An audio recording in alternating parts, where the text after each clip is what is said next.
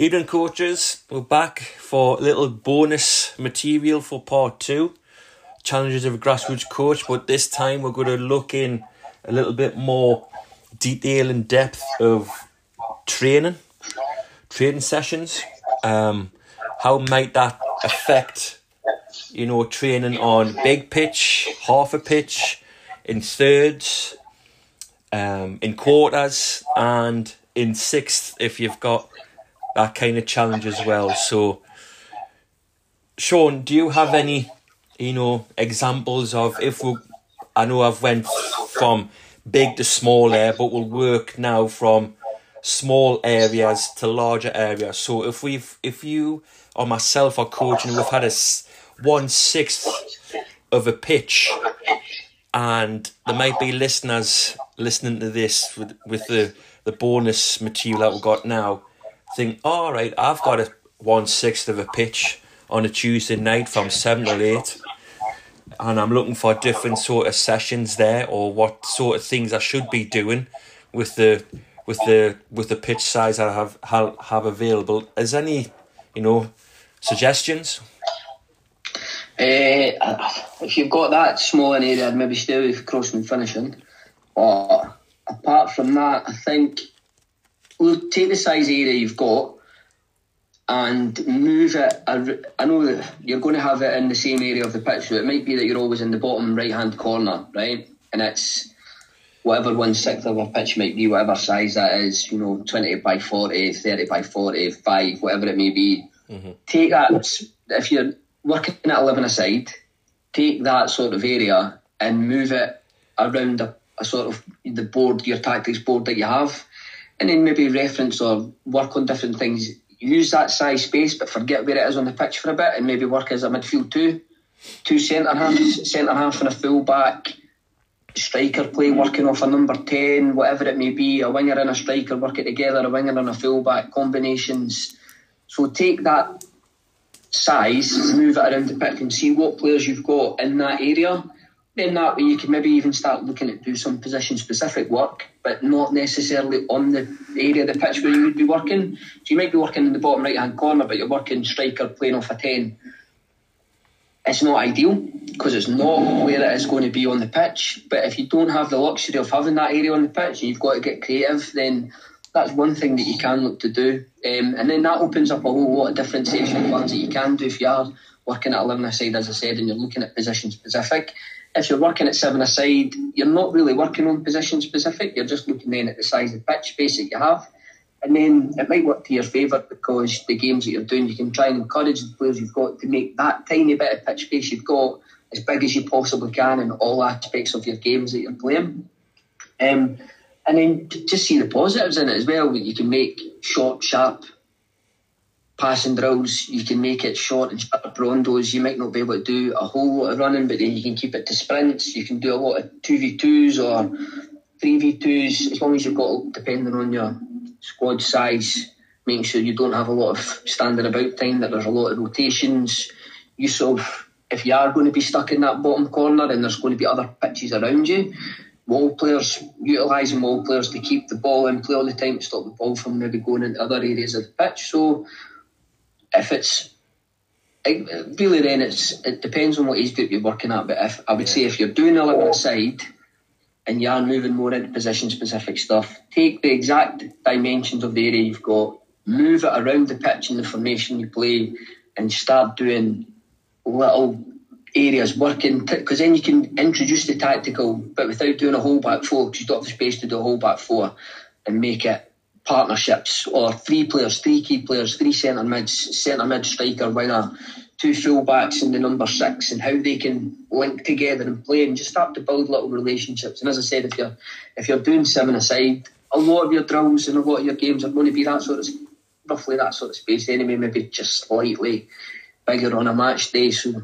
it shouldn't throw up too many problems. No, if it's the real younger ones. Just for the real younger ones, if they're playing 5v5, I would just let them play, small sided games like little tournaments, stuff like that, or quite fast moving practices. Same with the 11 aside. So mostly, I think I would, fun rondos to start maybe, and then maybe transition practices with like you've said, with a 3-teamer and acting as bounce players. Again, hopefully you might have some goals as well, so there'll be work for the goalkeepers as well.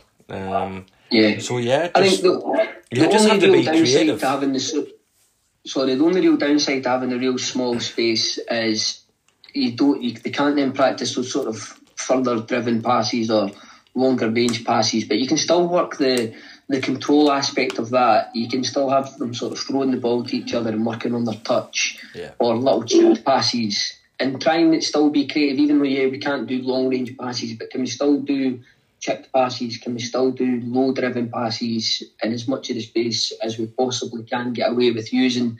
If you do see drills online that you think, oh, that looks brilliant, but I don't quite have the space, then make it a little bit smaller, make it fit the demands of your players, or take a rotation out of a passing drill, or take a cone out of a passing drill if it's going to be a little bit longer or you don't really have the space for it. Just change it to the dimensions that you are working with.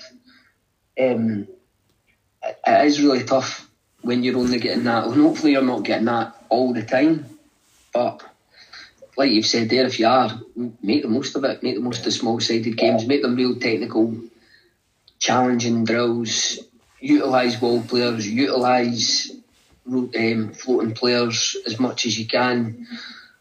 Make sure that the wait time at the side on certain drills isn't too long, and just keep on top of that.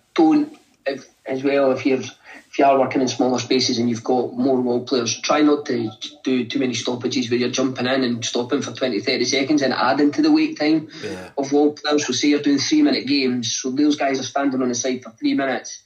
Make it challenging for them as well. Constrain them or condition them. 1 touch, 2 touch, must play off the wall player.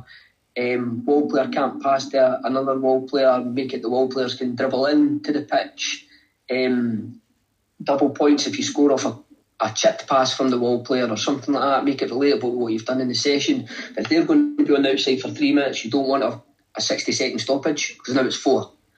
So either stick to 10-15 seconds, make it quick, or keep a note in your head when that player is maybe in the middle, becomes the wall player, as you're walking around, just 10-15 seconds on their shoulder as they're standing at the side. Give them whatever coaching points you were going to go there, so your ball rolling time is maximised and you're still being able to get your coaching points over to the players that you're wanting to work with, but you're just not interrupting the session for too long. Yeah, I'm probably a big believer of whatever you can do in the small area, you can do in the big 11-a-side area anyway.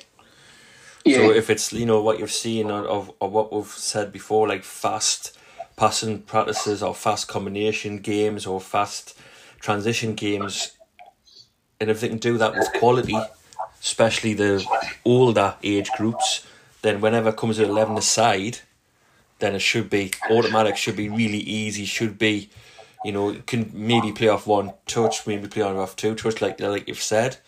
But again, it comes down to how creative the coach is, how adapting is the coach and things like that, because you might not have 2 goals, you might just have to use target players or use target players as goalkeepers and they play with their feet, things like that. You might have to use end zones for turnovers, you might have to use gates at one end, 1 goal at another end. Like you said, a wall player to bounce off and then the attacking team stops. You might just have to do 6 minutes into 1 goal, 6 minutes into scoring, dribbling through gates. Be creative. Yeah, definitely. All right, we're going to move on to quarters now. So a little bit bigger than 1/6. You've got a quarter of a pitch. Obviously, well, it's a lot bigger than the 1/6. So you can maybe work on, position specific more with centre half, right back maybe, goalkeeper maybe as well, the left winger, 2 centre midfielders and 2 centre backs, left back maybe, like that. If you've got the players, if not, there's a great opportunity to extend the games for passing practices, extend it, more physical work, stuff like, because the area's bigger, things like that. But what are your kind of thoughts on, if you've only got a quarter of a pitch, every week for the full season, what can you do? Again, it's not as big enough of as a third, not big enough of a half, but it's still a reasonable size area that you can do most things in, most coaching aspects in. It is.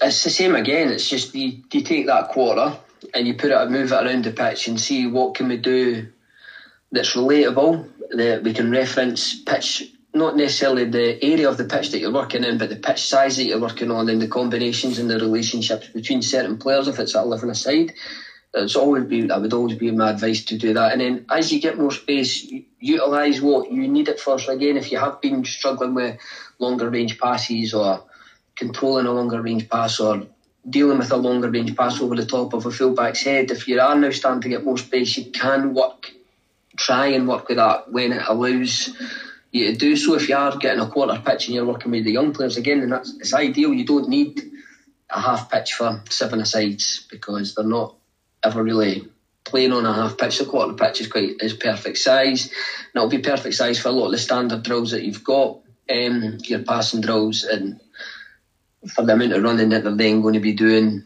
within games, relating that to their training sessions. So quarter pitch is probably a bit more standard. Quarter or a third, I think, is probably what a lot of coaches that will be listening will probably most likely be working on, quarters or a third. It's only really I've found at grassroots level, it's only really once you get to 16s, around about 16s, 17s, that first team, that they start to take the half a pitch, and that's usually the last slot of the night. Yeah. From my experience, your slot was like 8 till 9:30 or 8:30 till 10, an hour and a half, and you got the half pitch then, but you guys were on last. That sometimes, if you want the prime slots, you have to share it with more. So that comes with the sort of the job of the grassroots coach, the grassroots club. Yeah, that there's so many players, parents, age groups where that training time between sort of 5:30 and 8 o'clock is perfect. Yeah. That you do have to share more. And again, we spoke about it in part one, that talking to the other coaches, talking to the other age groups. How are you splitting the pitch? Who's getting used to the big goals if there is only one 11-a-side goal, and making sure that you're open to sharing as well as sort of wanting to take the big goal, but sharing that big goal. If some pitches only have 2, communicating that so you know when you're going to have it, when am I not going to have the big goal. You can get the 11s goal, but we'll take the 2 7s goals. If you're working in thirds of the pitch as well, rotating what third you're in. Speak to the other coaches and don't just be the team that's always stuck in the middle third. Like, speak to other coaches and try and come up with a pattern that allows you to rotate between having a goal and having a middle third. That will then allow you to help reference the pitch space that you're in. So when you're in the middle third, you work with your midfielders, you work in that tight area, you work with your middle 3, your middle 2, your middle 4, whatever it may be. When you get that goal the next Tuesday, you work with your 2 defenders, you can introduce it with your goalkeeper. If there's a team training either side of you as well that has you got the big goal, but you're both a similar age group, can your goalkeeper go and train with them? Can they work in that big goal? Can they work in that area of the pitch where they're going to be playing? I think that for me, for the grassroots teams, and there might be a lot of great clubs out there that are doing that, but just speak to the other coaches around you when you're sharing pitch spaces, when you're sharing facilities, to help utilise the best for your players. And if you do see good drills and they require a little bit more space, have a look at what you might have to tweak or take out. If it's an extra player that needs to come out, if you need to have wall players in your game, if you need to put a floating player in there, if you need to remove one pass from a sequence to fit the passing drill that you've seen to get it to fit into that space, then just be adaptable and be open to doing that. Definitely, and that comes, if you're using the third, we're going to thirds now, so if we use the third and hopefully they've got, goals either side on the outside of the pitches, so you can bring them up, you can bring them in if they're on wheels. Sometimes they're not on wheels, and sometimes you just have to make the best out of a bad situation and just play across the pitch. Or if you're working with a co-coach, then he or she might be able to take a select few of the strikers and the midfielders and they do a practice then, and then I might take the goalkeeper and the defenders and then do a practice there. And if it might be just me feeding the ball in, it might be the co-coach feeding the ball in, but they're just playing. in the scoring into a goal or scoring between the cones, whatever like that, and then bring them all back together, and then try to train that way, or bring the last 20 minutes or so, 15-20 minutes in the small sided game where they can play with the distances. So it depend on what they're like now, physicality wise. They have to run more, they have to pass it longer, harder, more powerful, things like that. So probably one of my favourite practices that in thirds is waves, attack versus defence, really. And then just keep going. Like I say, if you got threes, they play against each other, then you win the ball back, they come off, they play, the other team steps on, and then they play. So just ebbs and flows and things like that. Then again, all the general practices are kind of the same with the third of the pitch. Wave practices are really good. What I like to do, because it's going across, it's quite fast, and the distances are quite good for running with the ball, dribbling, passing, sometimes shooting for long ranges, stuff like that, crossing maybe, finishing long, short range. What are your thoughts on half a pitch now? We're up to half a pitch, and again, you have your general practices. You could be into phase of play now if you got older age group, or you might be able to do functions, working one side if one players might have dropped out, that we've talked about in part one of the pod. And just different things, and just different kind of aspects of training. But the coach again has to be adaptable, has to be creative, have to look what they've got, available to them personnel wise, player wise, really, because if they don't have that kind of player, it's pointless doing crossing from wide areas on the right side, and when there's a left winger there that needs work, you might as well just do it on the opposite side, things like that. Yeah, I think it's kind of like we touched on a little bit in part one, that have your sort of bread and butter 6 to 8 sessions that you can always chuck in, whether it's half a pitch you've got, whether it's a quarter pitch, and just know games that work, games that you can put in there.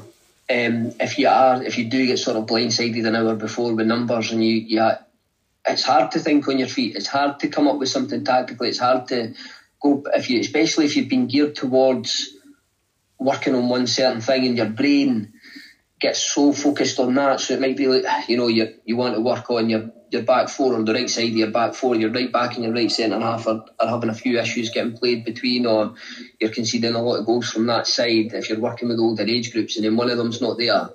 And then you've got the dilemma of saying, well, do we just move this to another night? I put somebody else in there.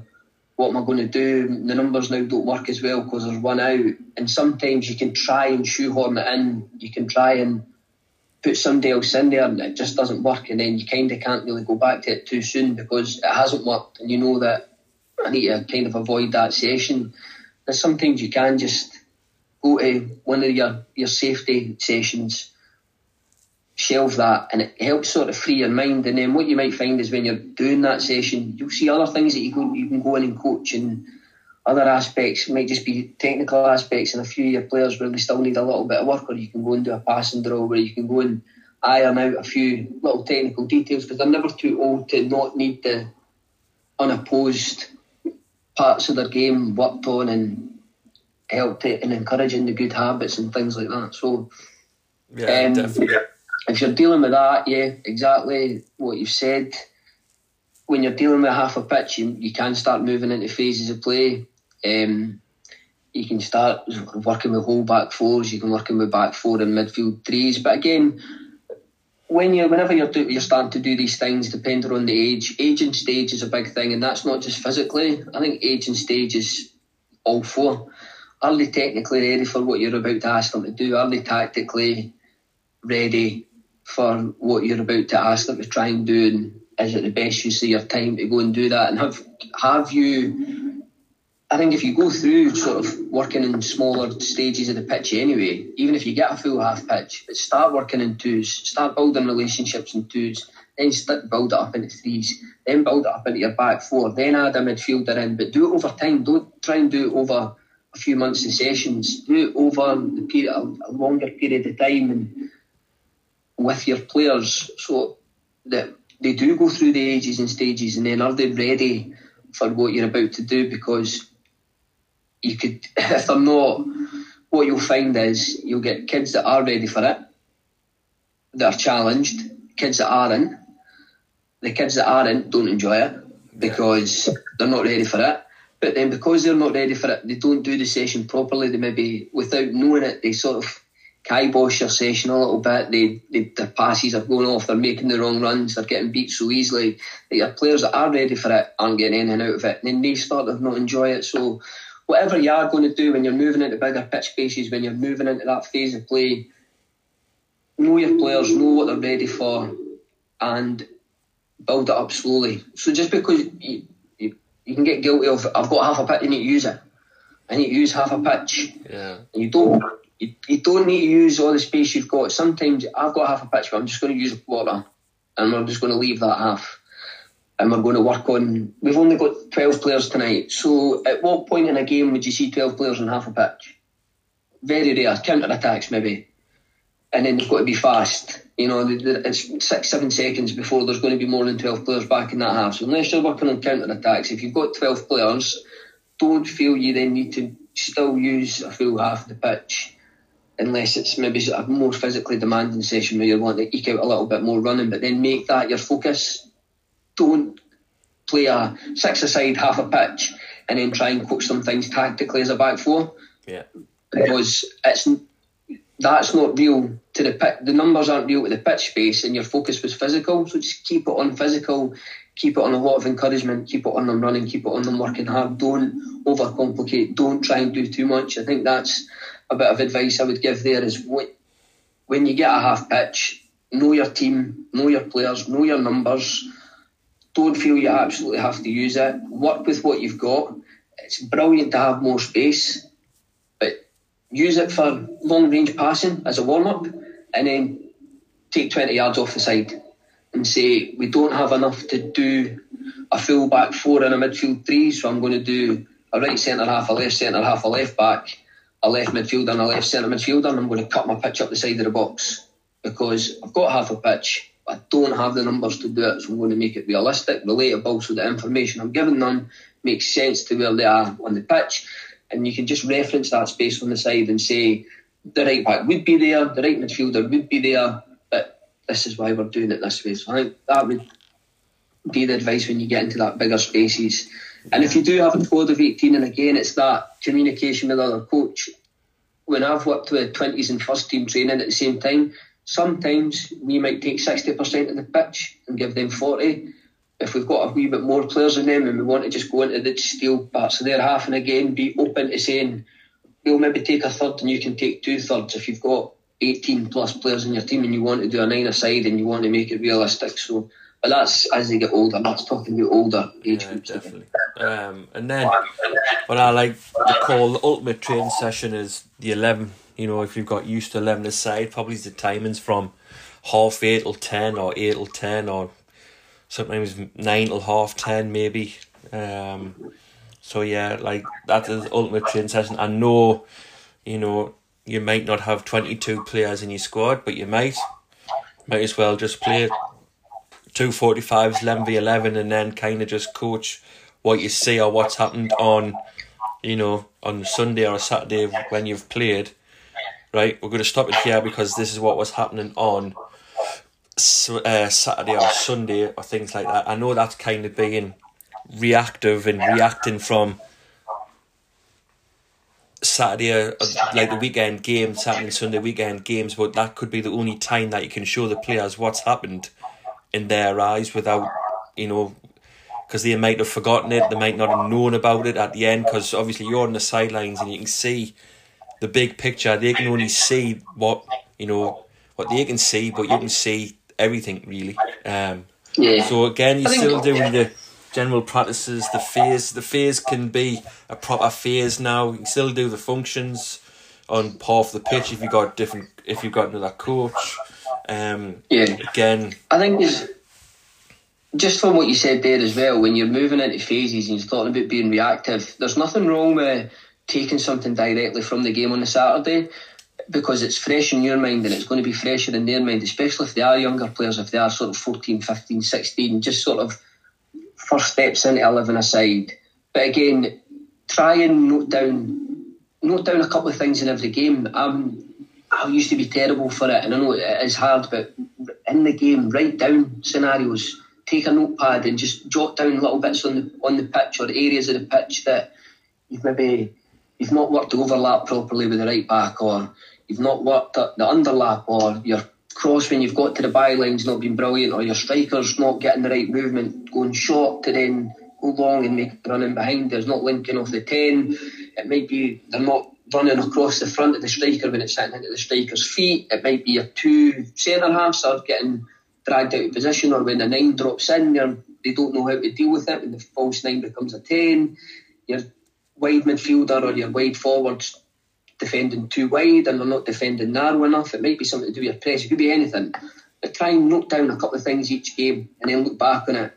In that way, see if something happens in the game, as we've said, where right back, right centre half are getting done. And I've got a full half pitch this week, so I'm going to work on that because it's just happened and I can do it. And then, the right back's not there. But I've also got notes here to say my left winger and centre forward are not pressing properly, or my left winger's not close enough to my centre forward and he's not shifting across to the centre half when play goes out the other side. My right back's not here, but they two are here, so I can now work on that. So have backups, have other ideas in mind so that you're not just being reactive, but be aware there's nothing wrong with being reactive, especially with younger players, because if it's fresh in your mind, better chance it's fresher than theirs. Even though if it's a 14-year-old I work with, it's gone. If the referee blows his whistle at 2 o'clock on a Saturday afternoon, it's gone by 5 minutes past 2. So, like you said there about taking a notepad and pen. I'm sure Brendan Rodgers still must do this for Celtic. I know he's done it for Liverpool and Leicester. He must kind of produce or design his own curriculum on the matches that he sees with his notebook. His notes must be like what you've said, left wingers not connecting right, attacking wise with the centre forward, blah blah, or the overlaps aren't working with either fullbacks, and that's what he's going to practice during the week so he can get that right for the next game. I think take notes, but don't feel that you need to spout out what you're taking in the notes during the game, because then you can overload it, you can overcomplicate it. And especially as well, if you're working with young players and you're gearing towards, maybe in training you've been working on defending as a unit, defending centrally, showing the opposition wide, and they're doing okay at that. There's been a couple of points where you could maybe coach certain things, but in the main they've done okay. But if, for example, the overlap's not happening, or the striker's not holding the ball up a lot, or you're not getting a lot of link play through the middle, or you're not hitting the striker's feet enough, maybe pick out one that can help with what you're doing, but don't then, because you've taken down 4 bits of information, don't try and alter them. Just sometimes, especially the younger ones, keep it short, keep it sweet, keep it to something that you've maybe, because you might not be hitting the striker's feet a lot, but then ask yourself, when was the last time you worked that in training? Because if you're now going to chuck it at them in a game and they're 12-year-old and you've not done it for 6-7 weeks, there's a good chance that it's just not fresh in their minds. So maybe just note it down. Ask if we can try and hit the striker's feet a little bit more in the second half. Just ask the question, pose the question, write it down. You might get to it that week. It might be something that you get to in 2 weeks' time. But take notes and have it ready to go that you're going to work on that, so that you can then make it a point in that training session, and then leading up to that next match that's going to be our target for that game. I think I used to be guilty of it, and I'm still guilty of it, and I know there'll be coaches out there listening that are guilty of this. They try and fix everything all at once. Yeah. And just, you can't. And they're 12, and the games, it's 12, 13-year-olds, their game's not going to look like the Premier League games you watch on telly. The last Scottish game I watched was Hearts versus Hibs, and I've seen 12-year-old games that are much better quality than that. But it's not always going to look like that. So just try and remember that you can't fix everything. Note it down, put it to the side, plan to work on it when you can, and just try and keep your coaching topics and your themes for the week all in the same, so that you're not overcomplicating, you're not overloading them. all I've heard on Sky Sports News for weeks is how Wayne Rooney's been overloading professional full-time football players with information. If they're being overloaded and that's their day job, they've been doing it for years, and they're championship level players, take that into consideration when you're working with your grassroots club. You can overload them, so just relax.